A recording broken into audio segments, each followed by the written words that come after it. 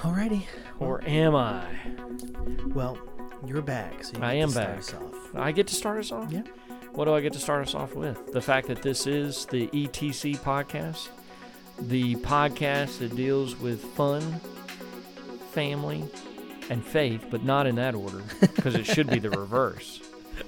But otherwise, we're here and we're ready to go. I'm Jeremy, I'm Robert. and welcome back, I guess, first of all. Robert had a fun Army school he had to go to. Yeah. And so we got to celebrate having him not around for a couple weeks. That was nice. That's great.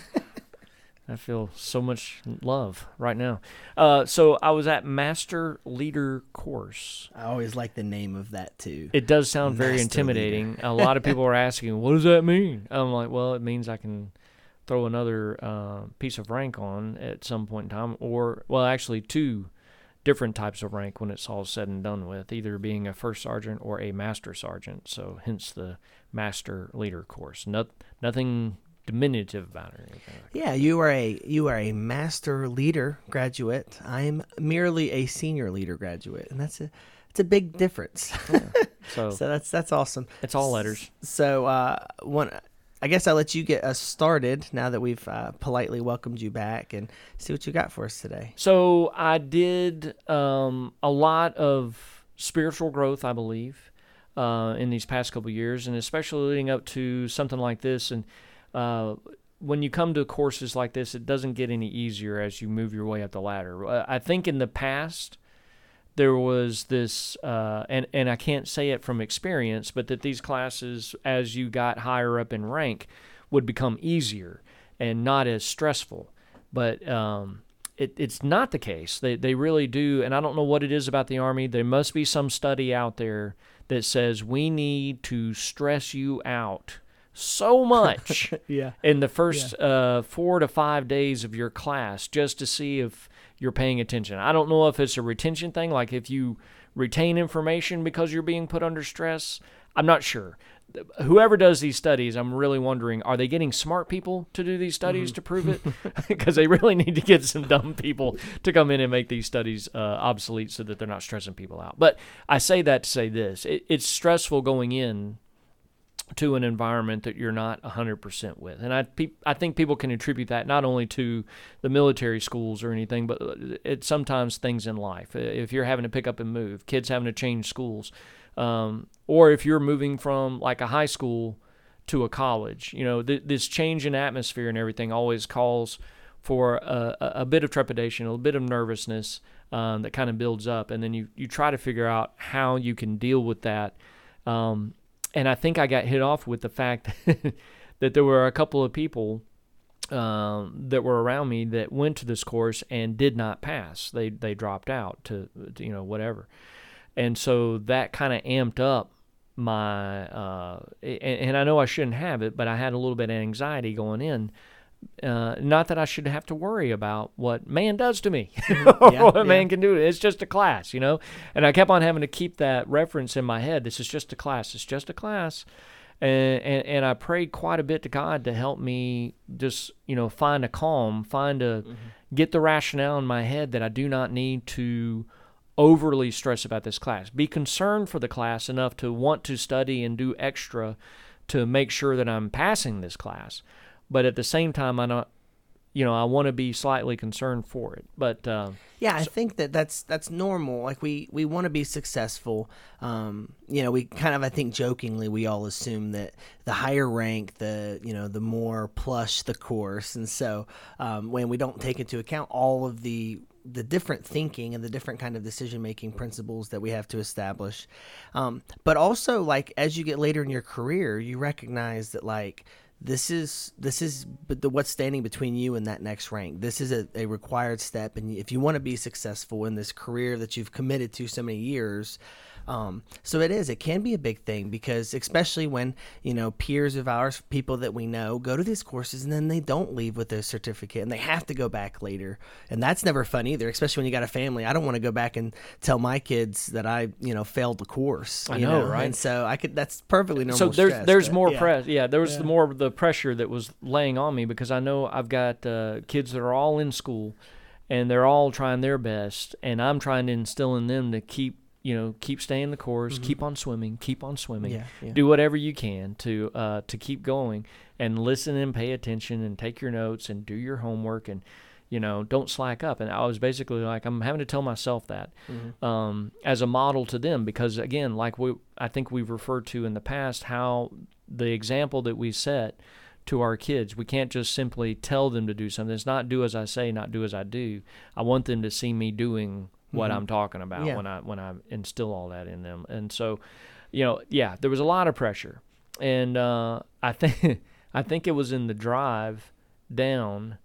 I passed certain points on the way to the school, and I remember going to these points before, and I think it was either having the same feelings or that moment of deja vu where you're like, have I thought this before as I'm coming up here that I'm really maybe should not be going to this class, or can I just turn around at the next exit and just head on back home and call it?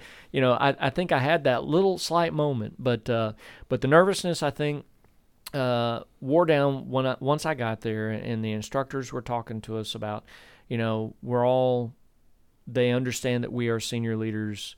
We're all going to treat each other like senior leaders.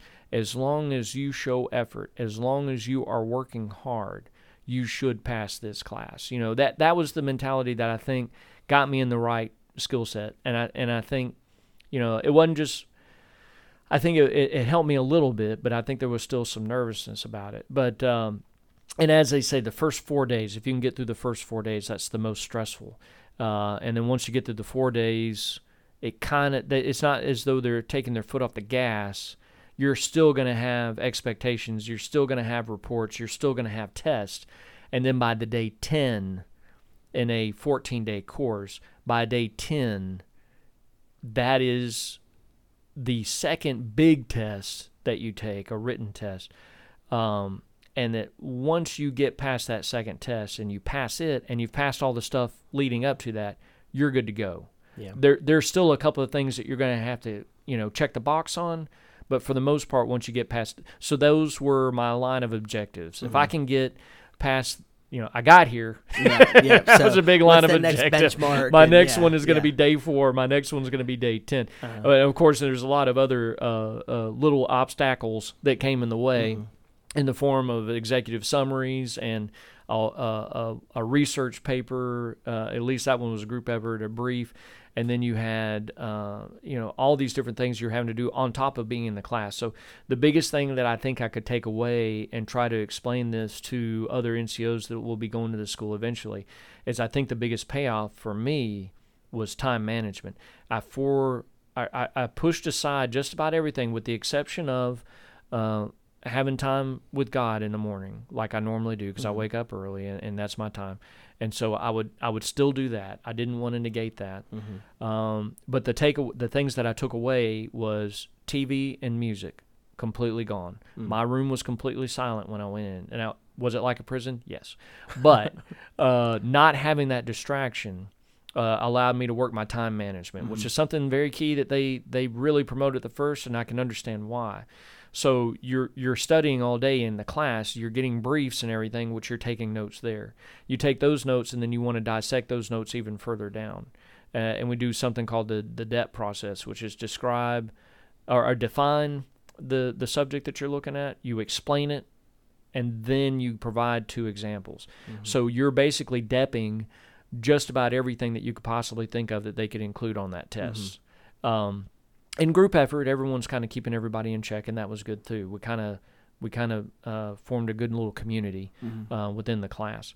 But that time management, so you're studying all day, you get to eat dinner and go back to the room. And so my first hour was, okay, I'm going to DEP. So I'm going to get a couple of things that I had in my notes, and I'm going to DEP them, and I'm going to get all this written out. That's about an hour, hour and a half. And then another hour, hour and a half, I was dedicated to looking up case studies that I had to do an executive summary on. And then another hour and a half, I was working on that subject paper, the white paper and everything. And then I go to sleep. I'd force myself to go to sleep about 9:30, so getting enough sleep in. And I'm an early riser, so 5 a.m. I'm up, devotion time. And then Of course, a little prayer in between all the days throughout the day. But before the test, during the test, right after right the test, before the when test, they're about to hand the test back out. Lots of prayer. Yeah, a lot of prayer, a lot of praying, a lot of people saved. So 5 a.m. devotion, and then get back into studying, and then I'd go over the notes prior to, going to the class, because that's always handy, and they encourage that as well, and that helps you with your contributing to the class, which is something that they analyze as well. So all these things is going on, and I mean that's pretty stressful days, and not having music, even though that, I mean, the more I think about it, maybe I should have had some just to kind of help calm, but it kept me on point, it kept me sharp. And then after the fourth day, you get through so much, and then you kind of can tell where they did take a little bit of pressure off, but now you're in a rhythm. Now in those 4 days, and I can see the stress level is mainly because you're not in sync with how things are going. By day 4, your body and your mind has basically, in those 4 days, reconfigured to the scenarios that they want, the whole situation, the way their daily processes are and what is expected of you. You're getting that in those 4 days if you're applying yourself right. Yeah. So that's why it seems like after the fourth day, it gets a little bit better. And for you, now obviously you've had a deployment here in the last couple of years, but before that, when was the last time you had to go to an Army school? And that's the thing, too. That was part of the intimidating factor. I'm old.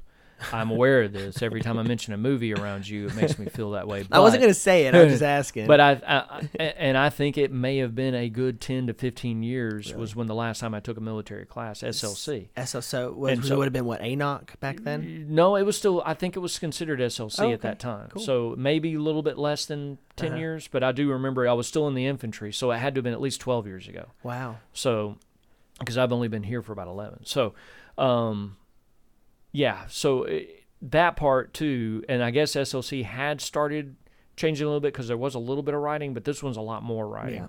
Yeah.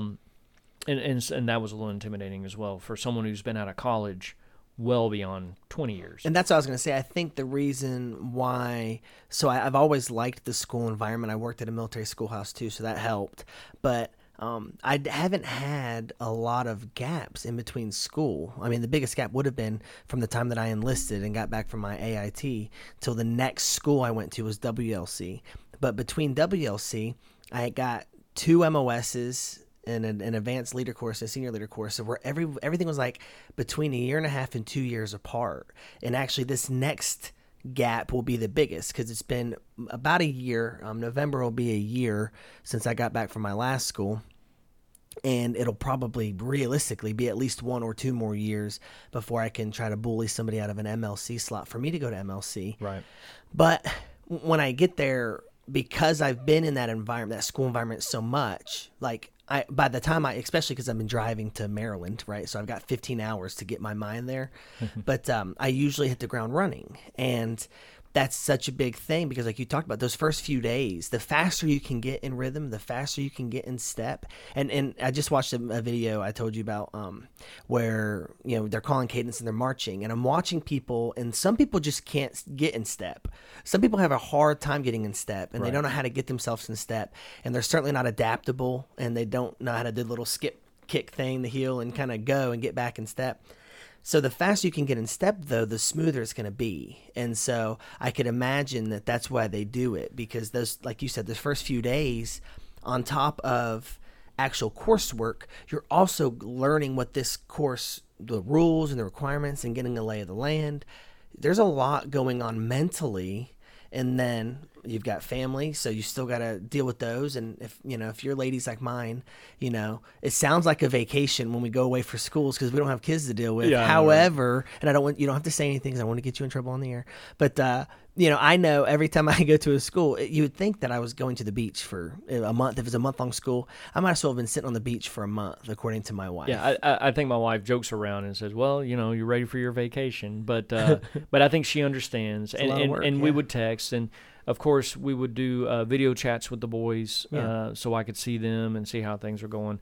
It wouldn't be every day because I think that would probably keep me out of sync. But one of the phrases that you mentioned, and that was something I was wanting to talk about, was the adaptability. And this is one of those things as a senior NCO, and then even again for people out there who aren't in the military, the fact that you do have to adapt at some point in time. You can't be stuck in old technology. You can't be stuck in the VCR age when we're already beyond Blu-ray. We're at streaming at this point, Computers have advanced so much, and I think that's one of the things, too, of people, not necessarily people who fail out and everything, but people have problems if they can't do simple functions with a computer. And that's one of those things where, thankfully, I think around here, being around you, being around other people that are a little bit more computer savvy than me, because you were practically raised on the computer. I didn't get introduced to a computer until Apple produced one for our school in the 6th grade that was in the library. That was our only computer. Yeah. Like, you guys have had computers in your classrooms, you've had laptops, all that stuff, like throughout your entire life practically. Whereas it's not a relatively new medium to me, but it's one that I've not just been raised on. But I've got enough knowledge in the computer world to get me in trouble. And so knowing at least enough and being able to type just at the job that I'm at now, not in the infantry, where I've been doing a little bit more typing, I think helped me, because you're on the clock on some of these tests. And if you can't type in stuff within that particular timeline that you've been given, there's no answer there. That's a zero. It's that funny. kind of thing. And I listened to a really good. I don't know if they changed the name. It was called Pro Church Tools. There's a podcast by a guy named Brady Shearer, and he's a pastor, but he's a creative, and he runs Nucleus, which is like a social media site that basically they'll do your social media for your church. It's really, really cool. But he was talking about how basically me and his generation are in this unique position where we were here before the real tech wave. So like we have matured as it has matured. So we typically have a really good understanding of some of it, and we can remember what it was like in your day and time when it was way before. But then this next generation that's after us have only ever had it the way things are. They're used to it. And so we have this unique position where if we apply ourselves correctly, we can help bridge that gap between that old generation that doesn't really get it, doesn't really want to get it. And if you weren't in the military or working around it, you probably wouldn't really want to get it. And we kind of like bridge that gap between those two things, and it's just an interesting and he referenced several studies and really technical stuff. Yeah, but I mean, I think that's very interesting. It's hard to explain to somebody how to do proper research to not include the Dewey Decimal System or having to go and look up Encyclopedia Britannica or anything like that. I told you my wife she just started college back on campus. She's been doing online. And so she was like, oh, we've got this assignment and we've got to have like 25, we got to read 25 children's books and write summaries and like what lessons you can teach, like, elementary school kids. And she's like, where am I supposed to get all these books? I was like, man, they got these weird things. They're like big buildings with shelves and books. And she starts laughing. I'm like, you haven't thought about a library. Like, just go in go in and there's a book and there's like, and I mentioned the Dewey Decimal System. Go into the kids section and just having your way, find a corduroy. And so, adapting and you can see that even in the churches now. The churches that don't adapt, especially when COVID hit. I mean, let's be honest. The churches that did not adapt and try to get some kind of social media message out there in some way, shape, or form, we're kind of lacking and may not get those numbers back that they had at one time. And it's not that we're becoming solely dependent on technology, but that technology can help in getting the word of God out one way, shape, or form. A lot of churches are going to have to realize we can't just be dependent on expecting people to show up in the building and then, and go through the lessons and hope that everything's good. We got so many people now that are nervous about coming back to church, even with the most recent, these subculture or sub diseases that are coming out and everything. Everyone's still nervous about coming out, and so the social media, it warms my heart when we're doing our social media and I see these people that are, we know they're sick or we know that they're nervous about coming, but I see them like first one to log on. Yeah. And there she is. And I'm like, okay, I'm good. And I see her on there. And that this is a subject I'm passionate about, but I'll keep it to 12 minutes. So, no. But I do. I think that, I think it's easy to kind of be worried that you're going to lose some element of togetherness. But I also think that if you look at Paul, when we're talking about adaptability, I immediately, when I'm thinking about the Christian faith, I think about Paul, because Paul makes several really, really good arguments to really different types of people when he's talking to, supposedly as the writer of Hebrews, we can assume, or the different churches. They all had different primary thought processes. The Roman people thought very differently than Jews did. And so when he talked to the Jews, he highlighted different things. He focused on different areas. And when he talked to the Romans, he was a little bit more direct and scientific. And so he did that. And then there's a verse where he talks about, I became all things to all people so that by any means I might win some.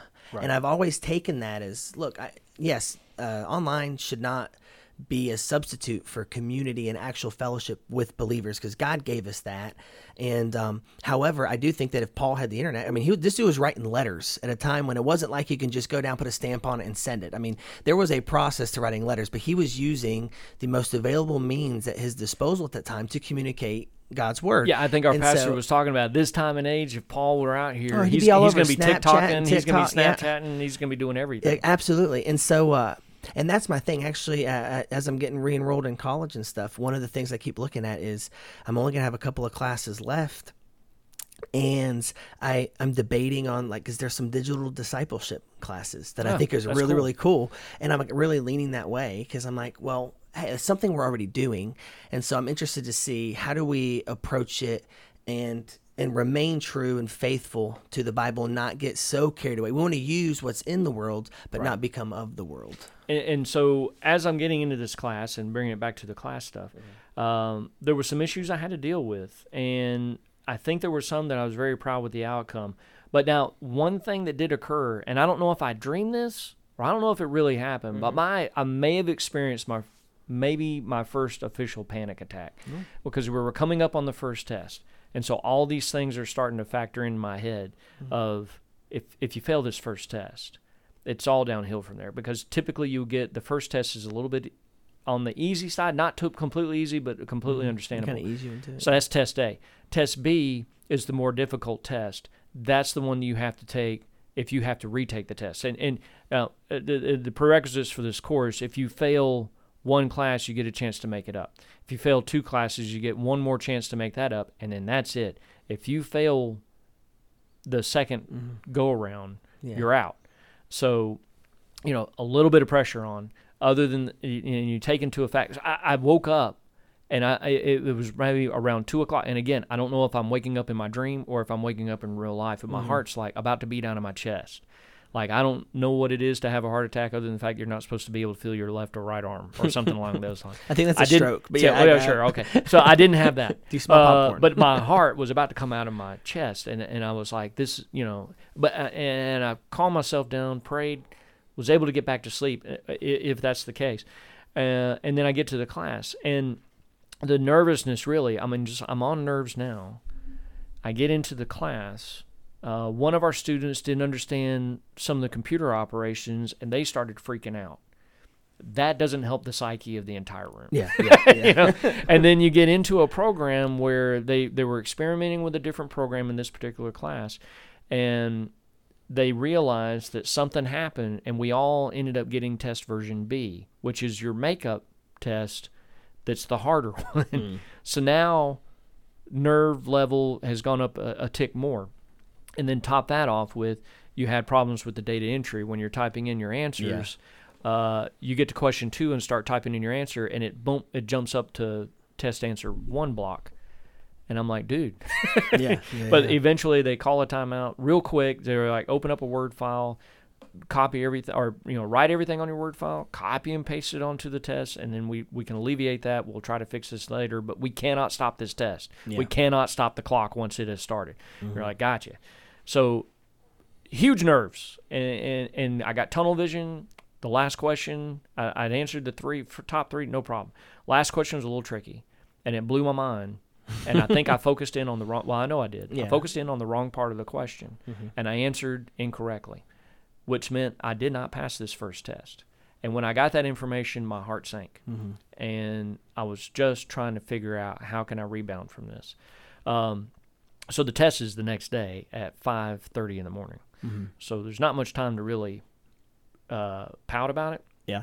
Or, and I'm surely not going to be pointing fingers other than the fact that obviously I had tunnel vision. That's on me. I should have calmed down, breathed, tried to look at the question rationally, but didn't do it. So that's on me, and I'll fully take that. So, I akin this to, or I go back to when I was having to cite some examples of one of my sergeants when I was in Iraq. And Sergeant Brown, I'll go ahead and put his name out there because he's a great man, and preaching now at one of his local churches in Birmingham and working with Mission Field. So great leader, obviously, and I used him quite a few times in examples of leadership. But one of the things he told us when we were in a squad that got hit with an IED, we were one of the first ones to get hit amongst our platoon, and we're all okay. And when we got back, Sergeant Brown put me and a couple of guys aside, and he was like, I know this is going to sound weird, but I'm glad you guys got IED'd. I'm glad you guys got blown up. And I was like, I'm super glad that y'all didn't get hurt.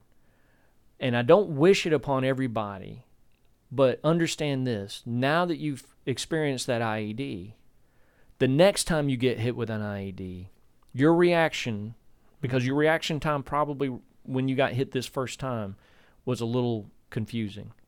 The next time you get hit with an IED, your reaction time is going to be quicker. Mm-hmm. You know what to expect when you get hit and how to react to it. This time kind of frazzled you just a touch, but you still did what you were supposed to do. But next time you're going to be more prepared for it.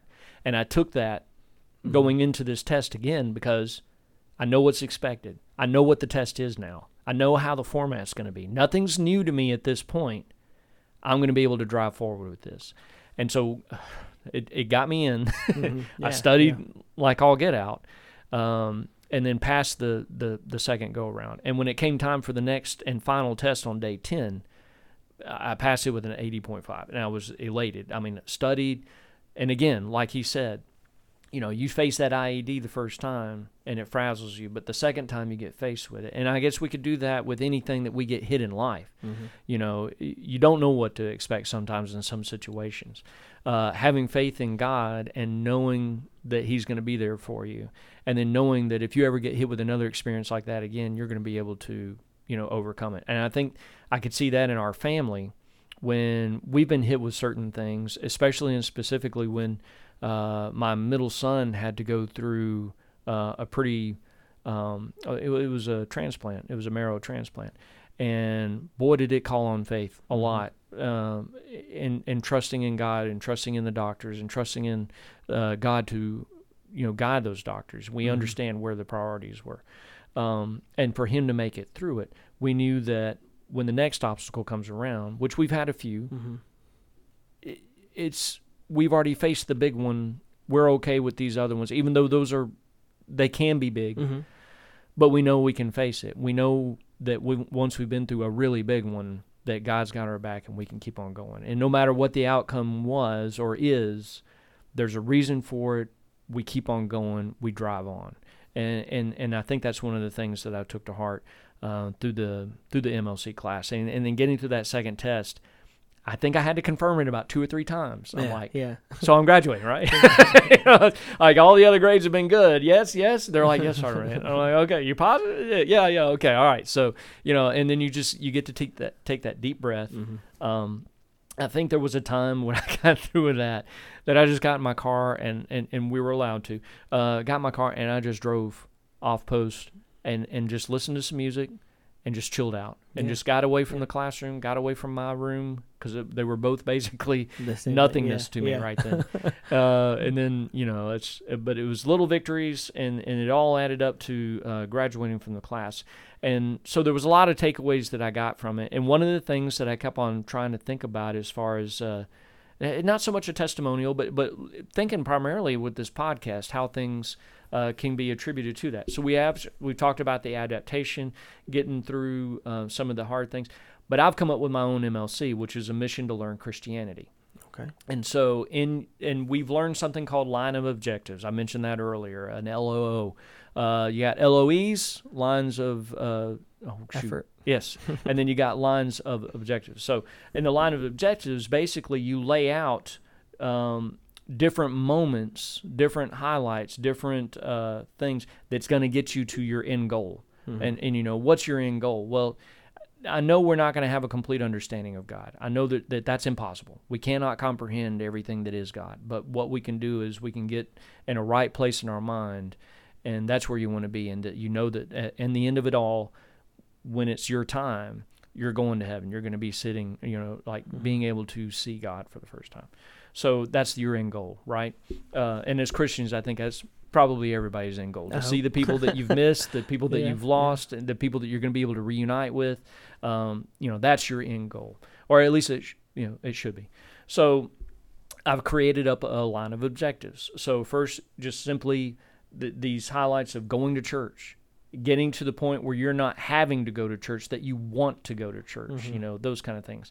Learning to understand what it is to come to God and surrender to Him. I think that's a huge factor in life, in your Christian walk, that you've really got to come to a complete understanding. I know that I gave my life to Christ when I was like 8 years old, when I was probably scared to death about something, the way they presented it to me in Bible school or whatever, or vacation Bible school, where I was freaked out and I wanted to go to heaven, and I came forward, but maybe my whole mindset wasn't completely in there. But as an adult, when I was 20 or something, but then I completely understood, and I had that feeling in my heart, and I knew that God was calling me to come forward. That was a lot different than when I was 8 years old. But getting to that point where you can surrender to Him and know that you are surrendering to Him, and knowing what you're doing, what's going to happen afterwards, the after effects of you committing your life to Christ. Everything's got to change. You got to adapt, and you got to become this new person. So accepting Jesus Christ in your heart, that was the other one. And then number 4, having the desire to continually learn. Yes, we're not going to be able to understand it completely, but doesn't stop you from learning every day. That time management thing of getting up in the morning and spending some time with God, experiencing life in church with your children and wife, and letting them mature as well with you, servants leadership, that kind of thing. And that leads into setting the example for the family, which is another one. Another line of objective is set the example to everyone around you, not just your family, but, when you're walking around in the grocery store or whatever, people are going to see that look, or you're talking, or you're friendly, or you're great at a restaurant and you're talking to people and everything, and they kind of know based on how you act. They're like, that guy's a Christian. You want that. Not so much for you, but the fact that you're displaying the love of God, and contribute to the church, not only monetarily, which is vital to the church as far as being able to game, but your talents as well. And everything that you've been given, God-given talent, that you're applying it towards the church and what God wants you to do with that talent. Whether it be audio, video, or teaching a class, or singing in the choir, or taking up collection, whatever. Knowing that and being a part of that church in some way, shape, or form, and helping towards the mission, any kind of thing. Discipleship, of course, that's where that leads to.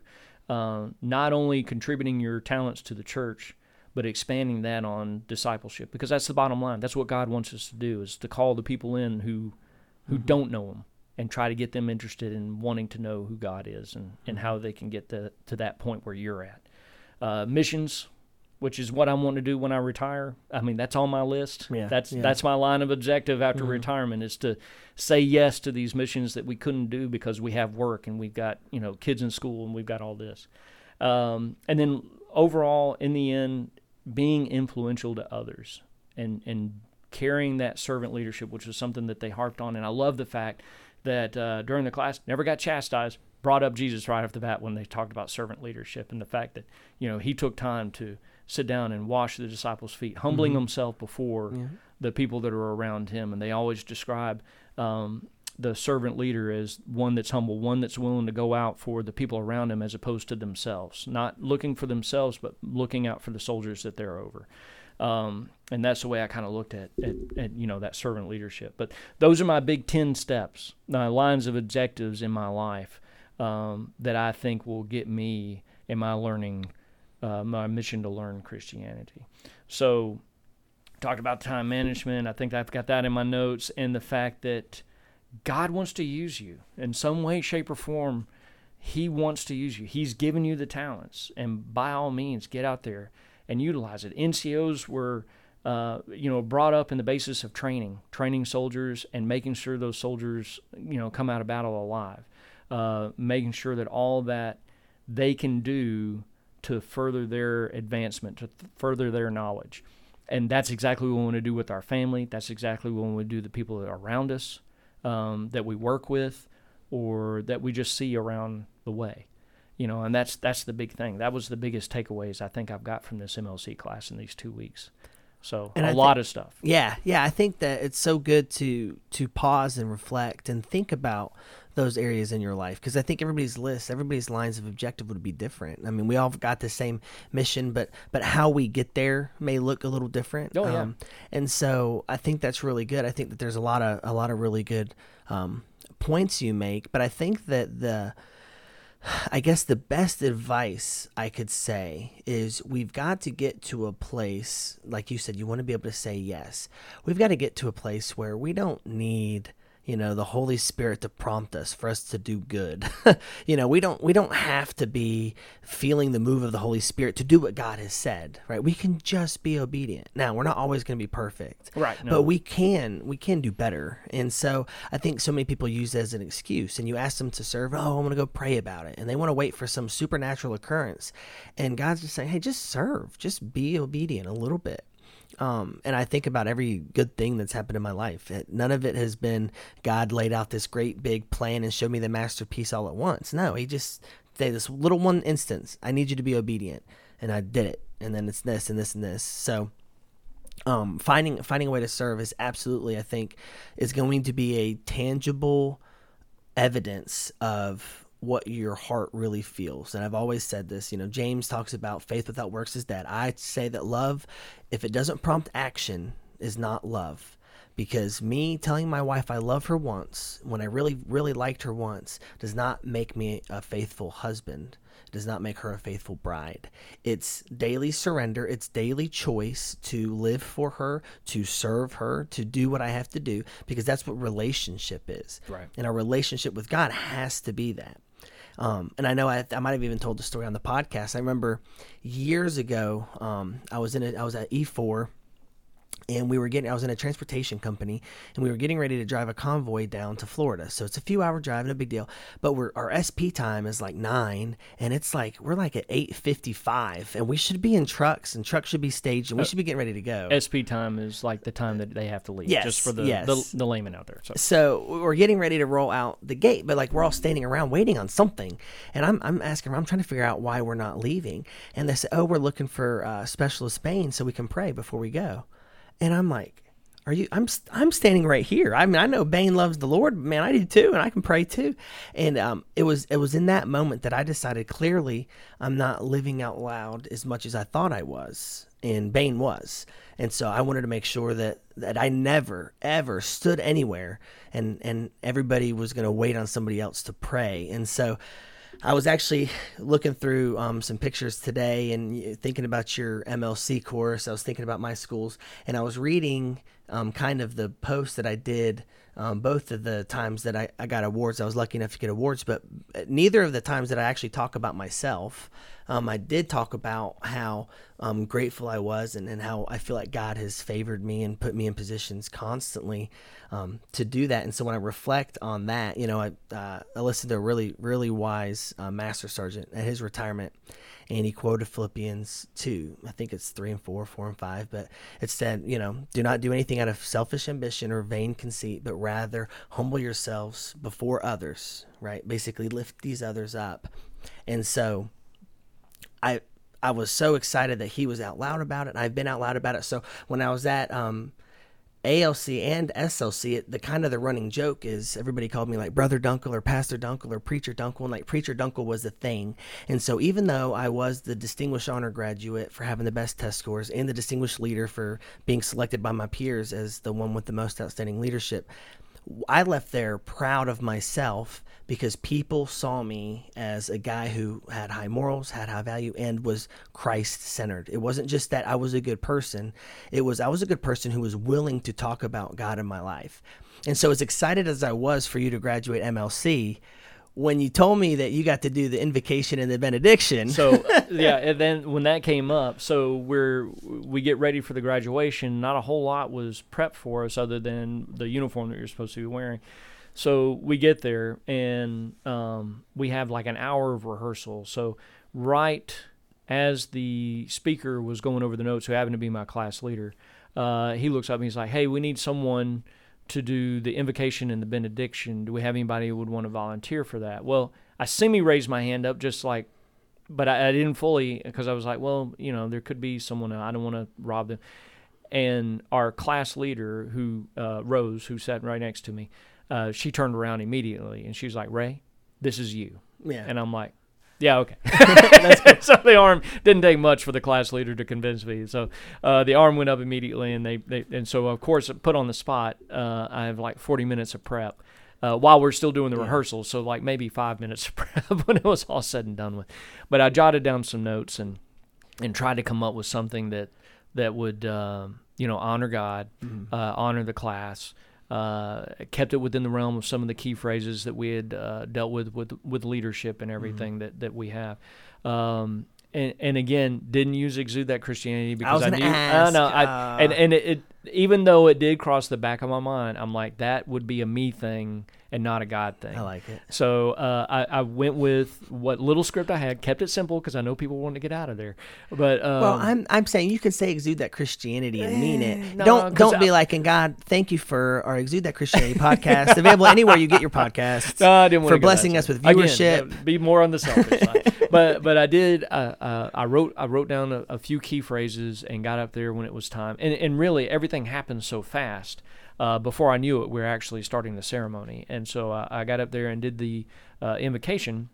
And as I was walking down, I heard Rose say, "You nailed it." And I was just like, perfect. So then now the pressure's on to get the benediction. So I was like going over in my head because I didn't really have time to write down anything. I just kept on going over my head like, what's 3 key phrases that can lead us out of here in being leaders of men and women, leader of soldiers. We had the emperor. Yeah. And so, and so the benediction was again short and sweet. But I put in all key phrases, gave all the honor to God and everything, and then prayed for our safety to get back home. And so wrapped it up, and everyone appreciated it. And again, I got the thumbs up from a couple of the people in our class that knew me and everything. So it was cool. But as I was going home, it's like that. You always have that moment of when you get stuck and you couldn't have a rebuttal that you really wanted to put out really there. Good after. Yeah. So that's what happened. On my way home, I was like, servant leader. I'd never mentioned the servant leader. Yeah. The servant leader, even though I got to use it in the class, I so wanted to use it on one of my tests, but the servant leader portion never came up in the test. And I was so wanting to use that as one of my examples. Yeah. Oh, I was wanting to use that. But then it hit me on the way home. Why didn't you take advantage of that time to talk about the ultimate servant leader in Jesus Christ? But it was in my head. But I got it out here on the podcast, and maybe next time too. Well, and kind of as we close, I think it's fitting that you went to a master leader course, and someone who isn't a good leader would assume that being a leader means being somebody else's master. But to be an effective leader, it's quite the opposite. It's humbling yourself. It's lowering yourself to elevate others. And you should never, ever, ever be replaceable. You should always be replaceable. You should never be irreplaceable. Right? I almost messed that up. You should never be irreplaceable, because if you're irreplaceable, it means you have not equipped somebody else. And so, that's awesome. It's cool. Well, did you get to hit us with an invocation or the benediction for this? Well, I can do that. That's good. Lord, thank you for this day. Thank you for this podcast. Thank you for giving us the words to just be able to express ourselves in how we have found in our faith a love for you and a love to want to know more about you, and to get that word to other people that they will too want to seek out what it is to be a Christian, Lord. Just help us in everything that we do, and that we do it in your name. Amen. Amen.